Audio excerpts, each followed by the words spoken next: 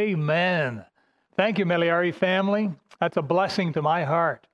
Hey, folks, if you haven't yet written in and said, hi, we're online, we're watching, please do so. You can do that now. You can send it to office@gracebaptistchurch.ca, or you can get on the chat program or send a text or however you want to do it. Send a postcard, but we won't get that today. But do let us know. I sure love to see the comments, and it encourages my heart that when you log on and say, hi, we're watching. Well, it's less than 3 weeks till Christmas now, is it? I think earlier at the beginning of the service, I may have said it's 3.5 weeks or something. That was a mistake if I said that. But it's less than 3 weeks. Less than 3 weeks till Christmas. And it's time for us to turn our attention onto the Lord Jesus Christ. Boy, I don't know about you, but Christmas time this year really comes as a welcome treat in the light of this COVID, this year 2020.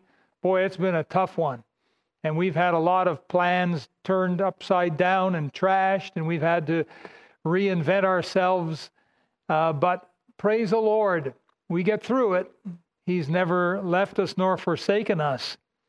This month, I'd like to talk about the Lord Jesus and his nativity.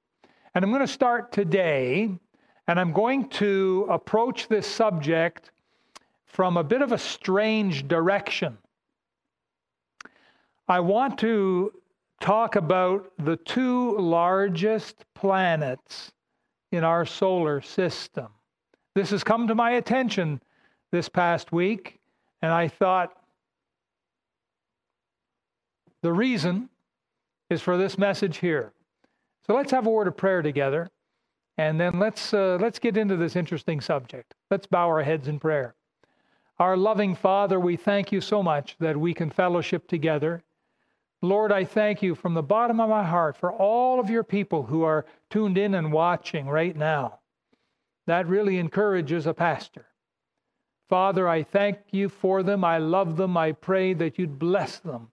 Help us as a church family to increase in faith, to increase in our love and our times of prayer and Bible study. Help us, Lord, to let our light be let loose and to shine before men. We pray for many opportunities to share Jesus Christ with a lost and dying world. Teach us how to do that. Now bless, we pray, the message today and speak to every heart. Lord, if there be one heart of one soul watching today who does not yet know for sure that heaven is their home, please encourage them to turn their eyes upon Jesus. And we'll thank you in Jesus' name. Amen. Well, do you know the names of the planets? Some of you will. You'll be able to rattle them all off. Some of you might think, well, let's see, there's Earth. That's a planet, isn't it? I think that's Earth. I think that's one of them. I give up. What's the rest? What's the name of the two largest planets? What do you think? The two largest planets. I'll give you a second. All right, time's up. The names of the two largest planets in our solar system are... Say it. Go ahead. Some of you are saying it. Jupiter, yes. Jupiter, that's right. And the other one starts with the letter S. No, it's not Superman. No, that you're wrong. That's another sermon you're thinking of. Saturn, right. Saturn. Jupiter and Saturn. Now, I have a picture to put up here. I want you to watch this very carefully. It looks like marbles, doesn't it? But in truth, there you've got the planets. There's Earth on the lower left. And you can see it looks like a little marble compared to Uranus right above it. But look at Jupiter above Uranus. Look at the size of that marble. And then to the right is Saturn. Below that, you've got Neptune. And then on the very far right, this tiny little dot is called Pluto. And so that gives you an idea of the planets in our solar system. And I just want to chat with you for a minute now. You can put the pictures away. I want to chat for just a moment on those two big rocks, those two big marbles you saw up there, Jupiter and Saturn. Now, Jupiter is the largest planet, and it happens to be the third brightest object in the sky. And the planet Jupiter was identified way back as early as the Babylonian astronomers in the 8th century BC. And what they did was they named it after their supreme deity, their supreme god, Marduk, M-A-R-D-U-K, Marduk. That was the name of their supreme god. So they named the planet Marduk. Now, do you remember hearing about the Persian king Cyrus? Now, he was the guy who gave the decree that allowed the Jews to return home from Babylon. After the 70-year Babylonian captivity, they were allowed to go back home. King Cyrus was the one who granted, permission for them to go back. Now, here's something interesting. According to the historians and the geologists and geographers and all of those people, that there's a document written by King Cyrus, and King Cyrus he accredits the sending of the people home. He accredits that to Marduk. Now that's kind of strange, but apparently true. Here's what he wrote, translated into English. It says, Marduk, the great Lord, established as his fate for me a magnanimous heart of one who loves Babylon, and I daily attend to his worship. I returned the images of the gods who had resided there in Babylon to their places, and I let them dwell in eternal abodes. I gathered all their inhabitants and returned to them their dwellings. End of quote. And so words by the Persian king Cyrus. Interesting. Now, after he was gone, the Greeks came to world power, and they renamed the planet after their supreme god and deity, whose name was Zeus. You've heard of Zeus.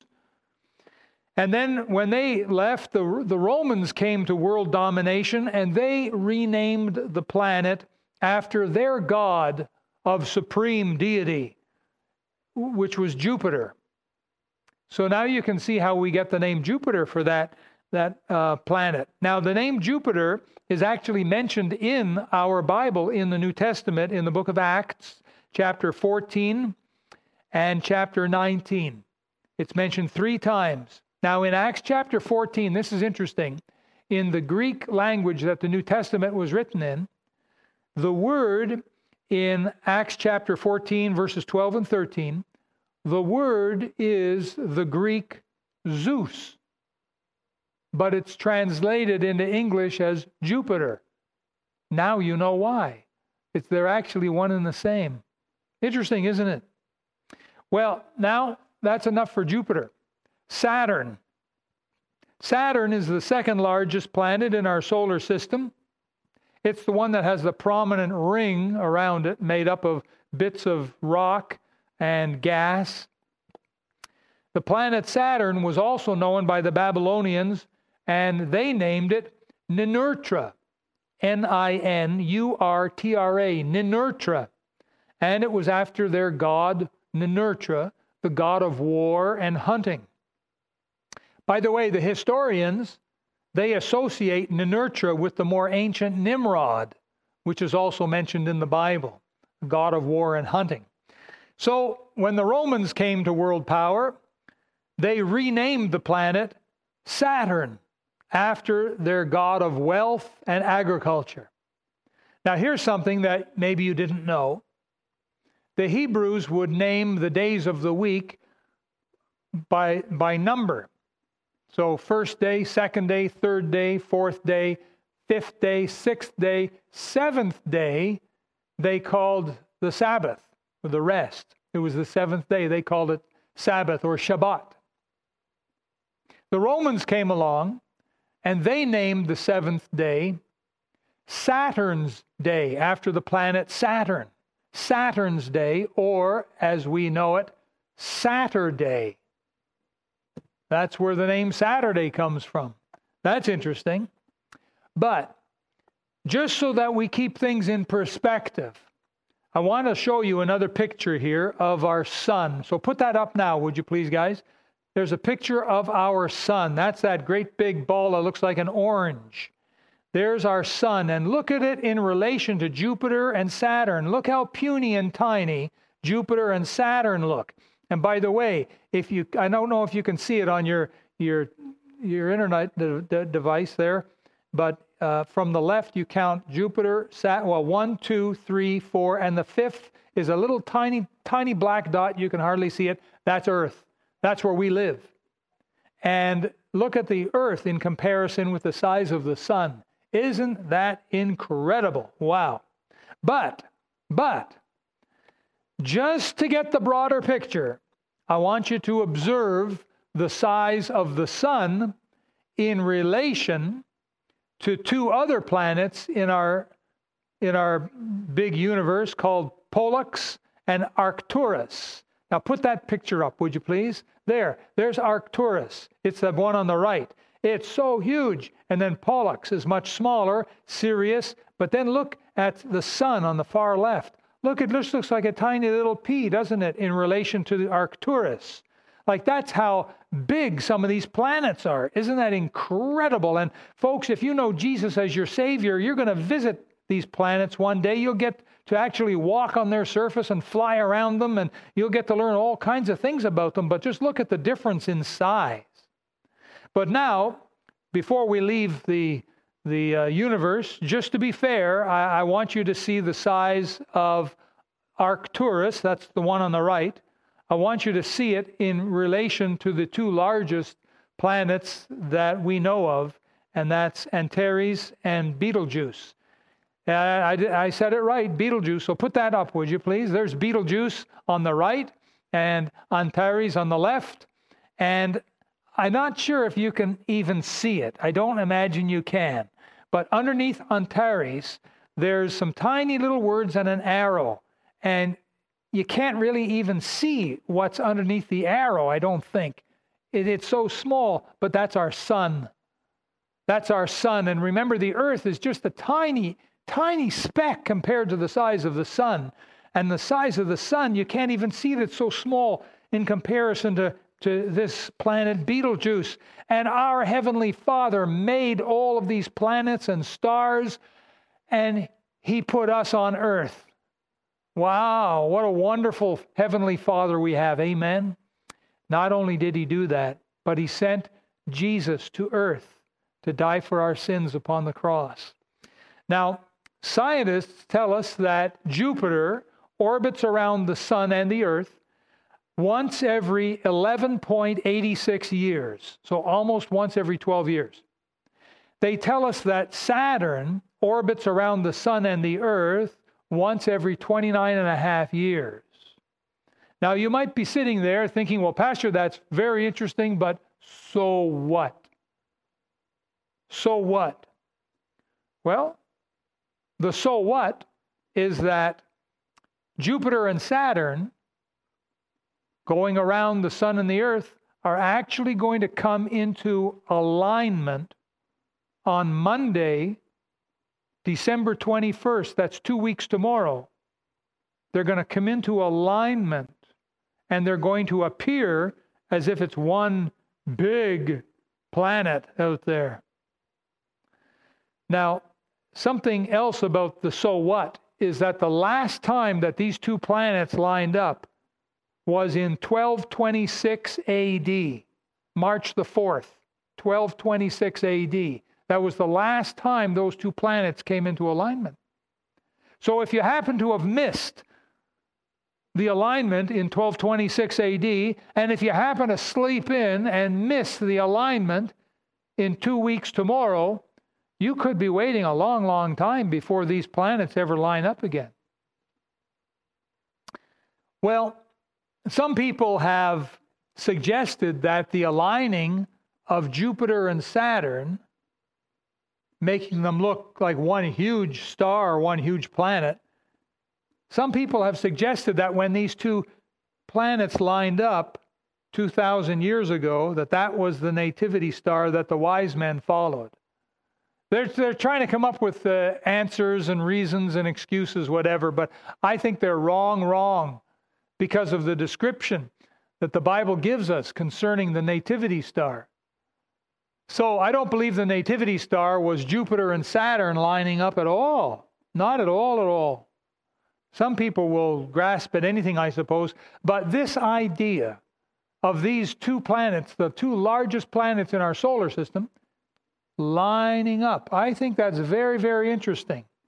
Very interesting indeed. And I got to thinking, it seems to me that the wise men, 2,000 years ago, the wise men aligned themselves with the direction of the nativity star. Whatever direction that star was going, they were going to align themselves and follow that. And it seems to me also that with the two largest planets in our solar system lining themselves together around Christmas, by the way, it just seems to me that it might be a smart thing. It might be wise for God's people, for Christian men and women, to start aligning themselves with Jesus Christ at Christmas. It might be a smart thing to do. You see, oftentimes Christians go astray. All we like sheep have gone astray. And just because we're saved, it doesn't stop us, prevent us from going astray. And maybe some of you watching today found yourself going a little bit astray over the past few months.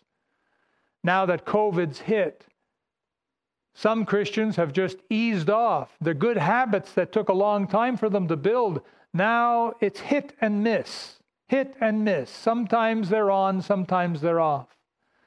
Boy, I tell you, I sure miss the days when we could gather as a church Sunday morning, Sunday evening, and Wednesday. I sure miss the days when we could have our church programs and we'd pack the people in here and have a lot of fun. I miss those days. And I think that COVID is partly responsible for some cooling off of some Christians. So maybe it's a good idea for us to align ourselves with Jesus here at Christmas. And so let's take a look at this. But first, let's look at the wise men and see what they did. Now, do you have your Bible open at Matthew chapter 2? Matthew chapter 2. Verse 1, Now when Jesus was born in Bethlehem of Judea in the days of Herod the king, behold, there came wise men from the east to Jerusalem. Now, I want you to see that the wise men aligned themselves with the will of God. This is the first thing the wise men did, was they aligned themselves with the will of God. It says in chapter 2, verse 2, Where is he that is born King of the Jews? For we have seen his star in the east. The wise men had spent a long time studying the stars and planets, and they recognized one that was new. It had never been around before. That's why it can't be the aligning here. It was different from all the others. This one moved. You see, the wise men here, they recognized that there was something spectacular, supernatural, above and beyond what they had ever seen before. And these wise men knew there was a God above. And so they aligned themselves with the will of God. The will of God for them was to follow the star. Say, how did they know they were supposed to follow the star? Weren't there other people who saw the same star? Why didn't they follow? I suggest it wasn't God's will for them to follow, but it was God's will for these wise men to follow. How did they know this? One of three ways, or perhaps all three ways. Number one, by diligent observation of the stars. They carefully, like scientists, observed and wrote things down. Many people believe they had access to glass lenses. They certainly had the invention of glass back then. And many people believe that they learned how to pour molten glass into molds and discover, hey, it makes things far away seem a little closer. Now, I know it was Galileo who supposedly figured out the first modern telescope, to look up there. But the ancients were smart people. They had the invention of glass. They may well have been using that to look up at the stars and the planets. But they studied very carefully the stars. Number two, they also had access to the Old Testament scriptures. Yes, they did. They had access to the writings of the prophets, the Psalms, the writings of Moses. They had access to all that. And they were carefully, diligently studying. Of course, also, don't forget there was divine revelation. And God could have just spoken to them in a dream also, or a vision of the night or something. But the third way I want to suggest to you is that these were men of prayer. You say, how do you know that? Because you don't come into the presence of Jesus and worship Him and bow in His presence and worship Him without being a person of prayer. These wise men were, why do you think they were wise? It was a very smart thing to pray. A lot of people don't pray enough. A lot of Christians don't pray enough. Did you have your prayer time today? I hope you did. I hope you took time. I mean, you don't have to spend time coming to church. You saved all that time, right? So I hope that you spent some time with the Lord in prayer. I really do. I was in prayer on my face early this morning praying for you. I hope you pray for me, by the way, every day. Folks, I'm serious. I need you to pray for me, to pray that God would give me the wisdom that I need to help guide our church through these difficult days. I need God's wisdom to know what He'd have us to do and the opportunities, what doors are open and what doors are closed. I need wisdom, and I need you to pray for me. So please make it a daily habit. And when you bow your heads together as a family around the meal table, remember to pray for the pastor. Ask God's hedge of protection and health, of course, but wisdom. I need God's wisdom. Well, people today can still find the will of God. Do you know what the will of God for your life is? You know something about the will of God is that it's not a one-time bang, here it is, everything you need to know. But it's like a book, and each day has a new page in it. I've been following the will of God for my life for decades, and many of you have done the same. Each day we turn a new page. Lord, what's on the agenda for today? And we need to seek the Lord, seek His face. You know, it's an interesting verse in Proverbs chapter 8 and verse 17. Now it talks about wisdom, but it's applicable, and I think it's connected with the will of God. But it talks about wisdom. It says, I love them that love me. Here's wisdom personified as a person speaking. I love them that love me, and those that seek me early shall find me. There's the promise of Almighty God. If you seek God and His will and His wisdom, and do it early in the day, early in your life, early in the week, early in the month, early in the year.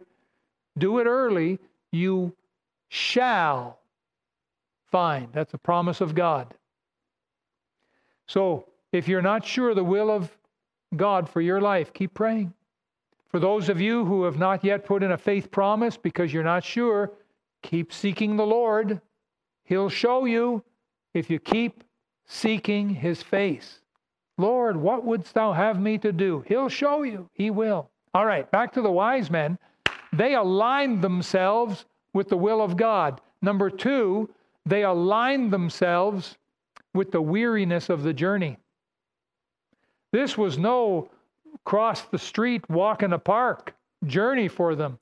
This was a major event for them, even for them. There were no forms of high-speed travel. There were no paved highways, no comfortable coaches in which they could sit and recline. No, this was going to cost. This was going to be a journey, folks, costly and expensive. You see in chapter 2 and verse 2, where they say, where is he that is born King of the Jews? For we have seen his star in the east and are come. Those three words summarize their whole journey. Man, this was some journey. I'm telling you, this was some journey. It was a slow journey. It was a far away from home kind of journey. It involved having to pack all of their essentials that they would need for at least a month-long one-way trip. Yeah, you heard that right. It was like a month's journey to get from that Babylonian area all up over the Fertile Crescent, down the mountainous ridge and down into Jerusalem. It took a month. It meant another month's journey all the way back home. So there's a minimum of 2 months of just journey for that short little time of being able to bow in the presence of Jesus Christ. Listen to me. Sometimes Christians are willing to travel an hour and a half to get to work, and then an hour or an hour and a half to get back home, and they'll do this 5 times a week. And yet on Sunday, to travel half an hour to get to church is too far. Why? What's wrong with that? If you find a good church that's worth it, a good church family that you want to be part of, it's worth the journey. It's worth the journey. I think I told you the joke about this farm boy, and, you know, he grew up on a farm there, and as like every young man, he was looking to find a young lady. And he actually found 2. He found 2 nice young ladies. And he found one that was just about a mile down the road. And then he found another one that was 5 miles down the road. Now, the girl 5 miles down the road, he really liked that girl better than he liked the girl 1 mile down the road. He loved the girl 5 miles down the road more than he loved the girl 1 mile down the road. But he was always going to see the girl that was only 1 mile down the road. And a buddy of his asked him one day, "Hey, friend, you love that other girl far more, but you never go to see her. You only go to see this girl 1 mile down the road. Why is that?" And he said, "Well, it's too hard on the horses to go 5 miles. That's why." Now, that's a dumb excuse, isn't it? Hey, don't be afraid of traveling a little distance to get to church, if it's worthwhile. These wise men, they traveled 1 month to get to Jesus, and then 1 month back home. Boy, that's quite a journey if you ask me. You see, it also meant making all the necessary arrangements back home to be away for 2 months. If you're going away for a week, you make certain arrangements. If you're going away for a month, the arrangements go way up. How about 2 months? You got to make all these arrangements, and they had to do all of this. It meant also long, long hours of sitting on a camel. Have you ever been on a camel? I've been on a camel once. My wife and I, when we were in Jerusalem, we got on a camel, and the camel's rear end goes up first, which means that you go forward. And they tell you, hold on, whoa, and I'm going forward like this, and then all the way back like this. And then finally you're up. And it's a far way down to the ground there. You're looking up pretty high. But it was an interesting ride. And ka-clump, ka-clump. We went to the end of the parking lot and came back. That was what $20 bought me. $40, my wife and I, to go to the end of the parking lot and come back. But we got to say, we rode on a camel. Can you imagine on a camel for 1 month one way and then 1 month back? Well, that's what they were in for. Also, the route they traveled was known to have thieves.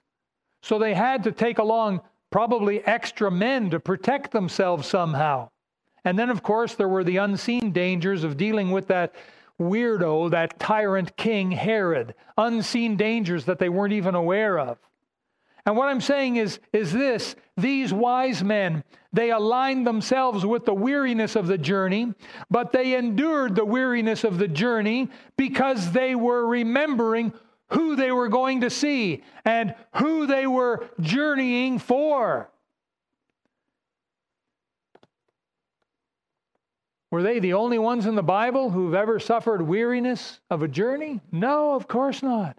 Abraham was called upon to make a similar journey one way. He wasn't going back. Called upon to leave Ur the Chaldees and to journey to the promised land. And if you'll remember also, another night, well, actually it was 3 nights, wasn't it? A journey where he had to take his son Isaac and offer him up on Mount Moriah. 3-day journey. That means 3 nights by the campfire, looking at his son sleeping there and thinking, I can't believe this, but it's the will of God. And he followed through. Boy, those must have been 3 sleepless nights for Abraham, I think. But he endured it. He put up with the weariness of it. I think of Joseph, who had to endure years of weariness when he was sold by his brothers to the nomads who sold him to the Egyptians, and he was a slave there for years. I think of the children of Israel who were called upon to endure a weariness journey of 40 years in the wilderness. I think of King David before he was king, and he had to endure the years of weariness running for his life from King Saul. And even Mary and Joseph had to endure weariness of a long journey, and she was ready to give birth. She was ready to give birth to Jesus. And then afterwards, in fact, all of this sort of thing happened here in Matthew chapter 2, they had to endure another weary journey to escape and flee down into Egypt. And then to come back after they heard that Herod was dead. And of course, the Apostle Paul. The Apostle Paul had to endure much weariness in his journeys for Jesus as a missionary throughout the Roman world. Listen to what he says in 2 Corinthians chapter 11. Of the Jews 5 times received I 40 stripes, save one. Thrice was I beaten with rods. Once was I stoned. Thrice I suffered shipwreck. A night and a day I have been in the deep. In journeyings often, in perils of waters, in perils of robbers, in perils by mine own countrymen, in perils by the heathen, in perils in the city, in perils in the wilderness, in perils in the sea, in perils among false brethren, in weariness and painfulness, in watchings often, in hunger and thirst, in fastings often, in cold and nakedness, beside those things that are without, that which cometh upon me daily, the care of all the churches. Wow. Even Christians everywhere are called upon at times to endure seasons of weariness and heaviness. Acts 14:22, that we must through much tribulation enter into the kingdom of God. 2 Timothy 3:12, yea, and all that will live godly in Christ Jesus shall suffer persecution. And the Apostle Peter admonished the Christians by saying in 1 Peter chapter 4, verse 12, beloved, think it not strange concerning the fiery trial which is to try you, as though some strange thing happened unto you. Was it all weariness? Is it all difficulty? And the answer is no. Praise the Lord, no. There's only seasons of it. In all fairness and in all honesty, it wasn't all weariness. It wasn't all difficulty for the wise men, because the wise men had their moments of glory. The wise men would have shared the fellowship of many a campfire beneath the starry sky, gazing at that star that they were called upon to follow, and taking them to their destination and talking amongst themselves and saying, whoa, the first thing I'm going to do when I see this new king is, and they would have had some wonderful times together. And that brings us to the final alignment in our story. We've had the alignment with the will of God, the alignment with the weariness of the journey, and now the alignment with the worship of Jesus Christ. Chapter 2, verse 2 of Matthew. Where is he that is born King of the Jews? For we have seen his star in the east and are come to worship him. And did they? Just look at verse 11. And when they were come into the house, they saw the young child with Mary his mother, and fell down and worshipped him. And when they had opened their treasures, they presented unto him gifts, gold and frankincense and myrrh. Maybe we'll talk more about those in the coming days. When the wise men finally arrived at their destination, I think their hearts were exploding with joy. They were thrilled, I'm sure. They couldn't get down off those camels fast enough. They must have said to themselves, it's taken us a month, and I've got saddle sores, and my bones are aching, and I'm hungry, but it's been worth it all. We have arrived. We are here. We are about to enter into the presence of the new King. I am sure that their hearts were beside themselves with joy. And there in the presence of Jesus Christ, we read in Scripture, they bowed, they worshiped, and they presented Him gifts. I'm telling you today, the worship of Jesus Christ is absolutely proper, and it's absolutely important, and it's absolutely more valuable than anything else you can give Him. Even your faith promise, Worship is so important if it comes from the heart. If it's a true worship, it's more valuable than silver or gold. Psalm 45:11.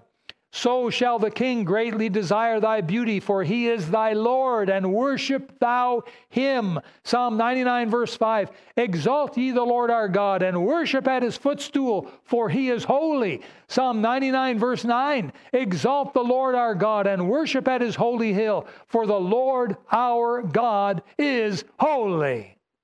I wonder if other people worship Jesus Christ. Well, the answer is yes. The leper who was healed by Jesus came and worshiped him in Matthew chapter 8, verse 2. A ruler whose son Jesus healed came and worshiped Jesus in Matthew 9:18.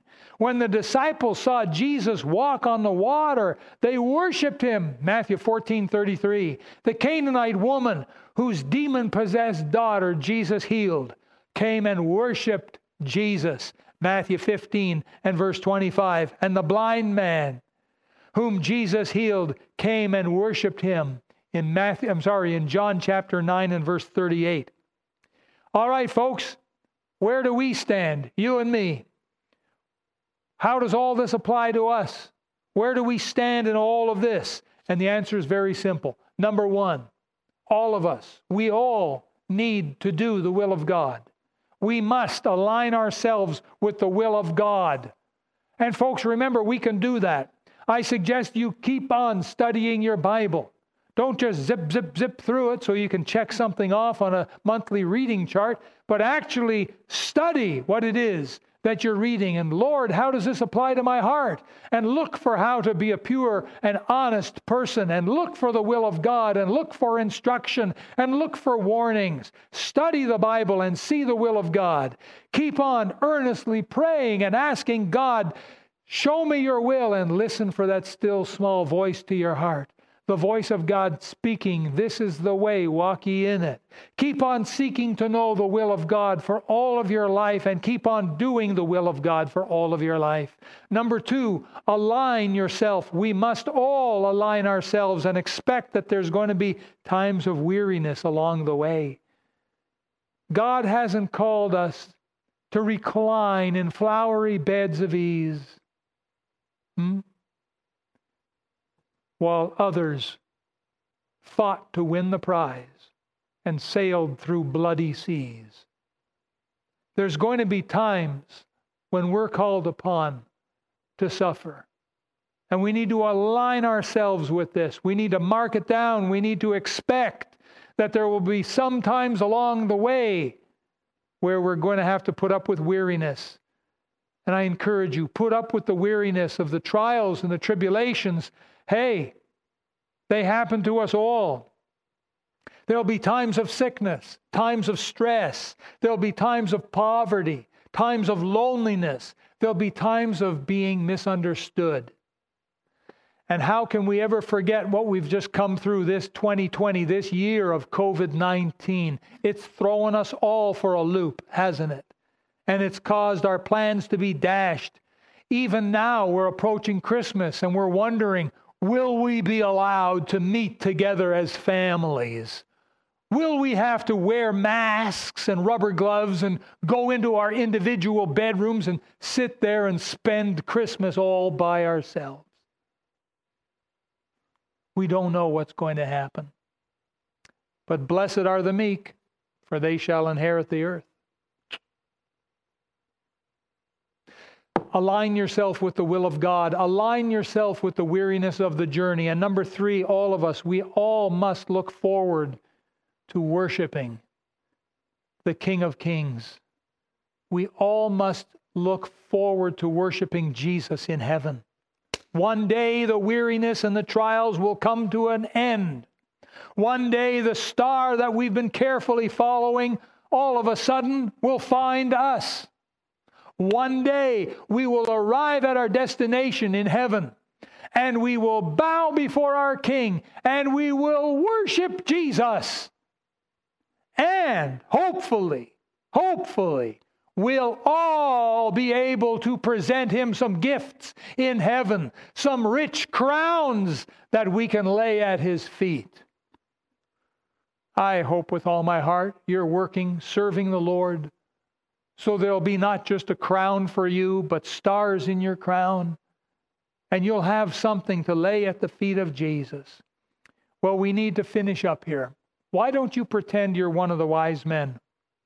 That would be a fun way to do it, wouldn't it? Pretend you're one of those wise men. Start to study to find the will of God. Begin today. Don't put it off. Start studying with all your heart to find out God's will for your life. And then begin to follow that will wherever it might lead you. For our dear sister Roman, it has led her back to Ethiopia, where she is serving as a missionary. God may not be calling you to Ethiopia, but He's calling you to do something.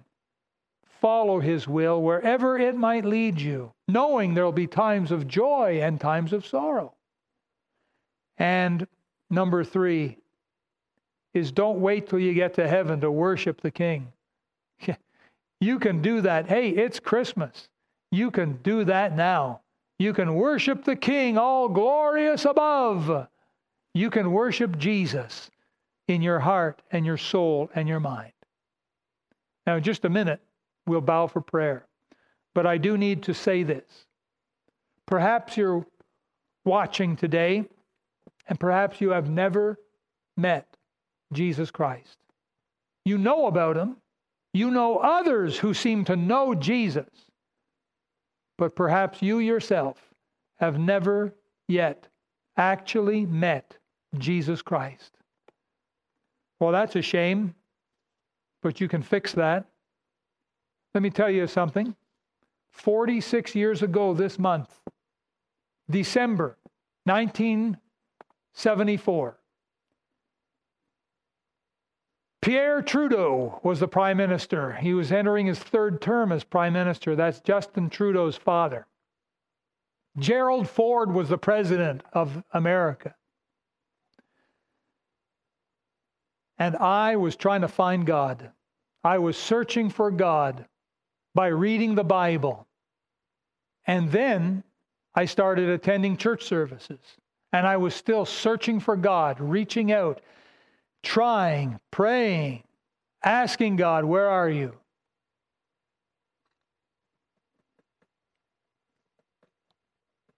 Finally, I came to realize my sin had separated me from God. This big gap was because of my sin. Number 2, I realized that the Father sent the Son to die for my sins on the cross. That's why Jesus came to earth. That's why we celebrate Christmas, the Nativity, because Jesus came to die for my sins and your sins on the cross. Number 3, I needed to repent of my sins and accept the Lord Jesus Christ into my heart as my Lord and Savior. I did that. April the 6th, 1975.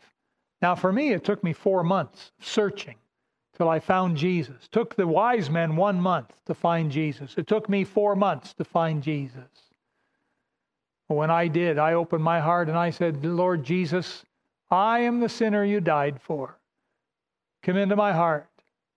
Forgive my sins. Save my soul. Take me to heaven one day. And the Lord Jesus came into my heart. And it was about noon on Sunday, April the 6th, 1975, when I prayed that prayer, and Jesus came into my heart. And if you're watching and you've never yet met Jesus, you can do the same thing and you can meet the same Jesus that I met. Now let's pray. Dear, wonderful Heavenly Father, we thank you so very much for allowing us time together. We can study the Word and we can make application to our hearts. Help all of your children, all of your people, to align ourselves with your will and to align ourselves with the weariness of the journey between here and heaven, and to align ourselves with the worship of Jesus when we see him. And dear Father, if there be one watching who's not yet received Jesus, encourage them to do so today. And then encourage them to send me an email and tell me and let me know. Please, we pray your blessing on this wonderful day. In Jesus' name we pray. Amen.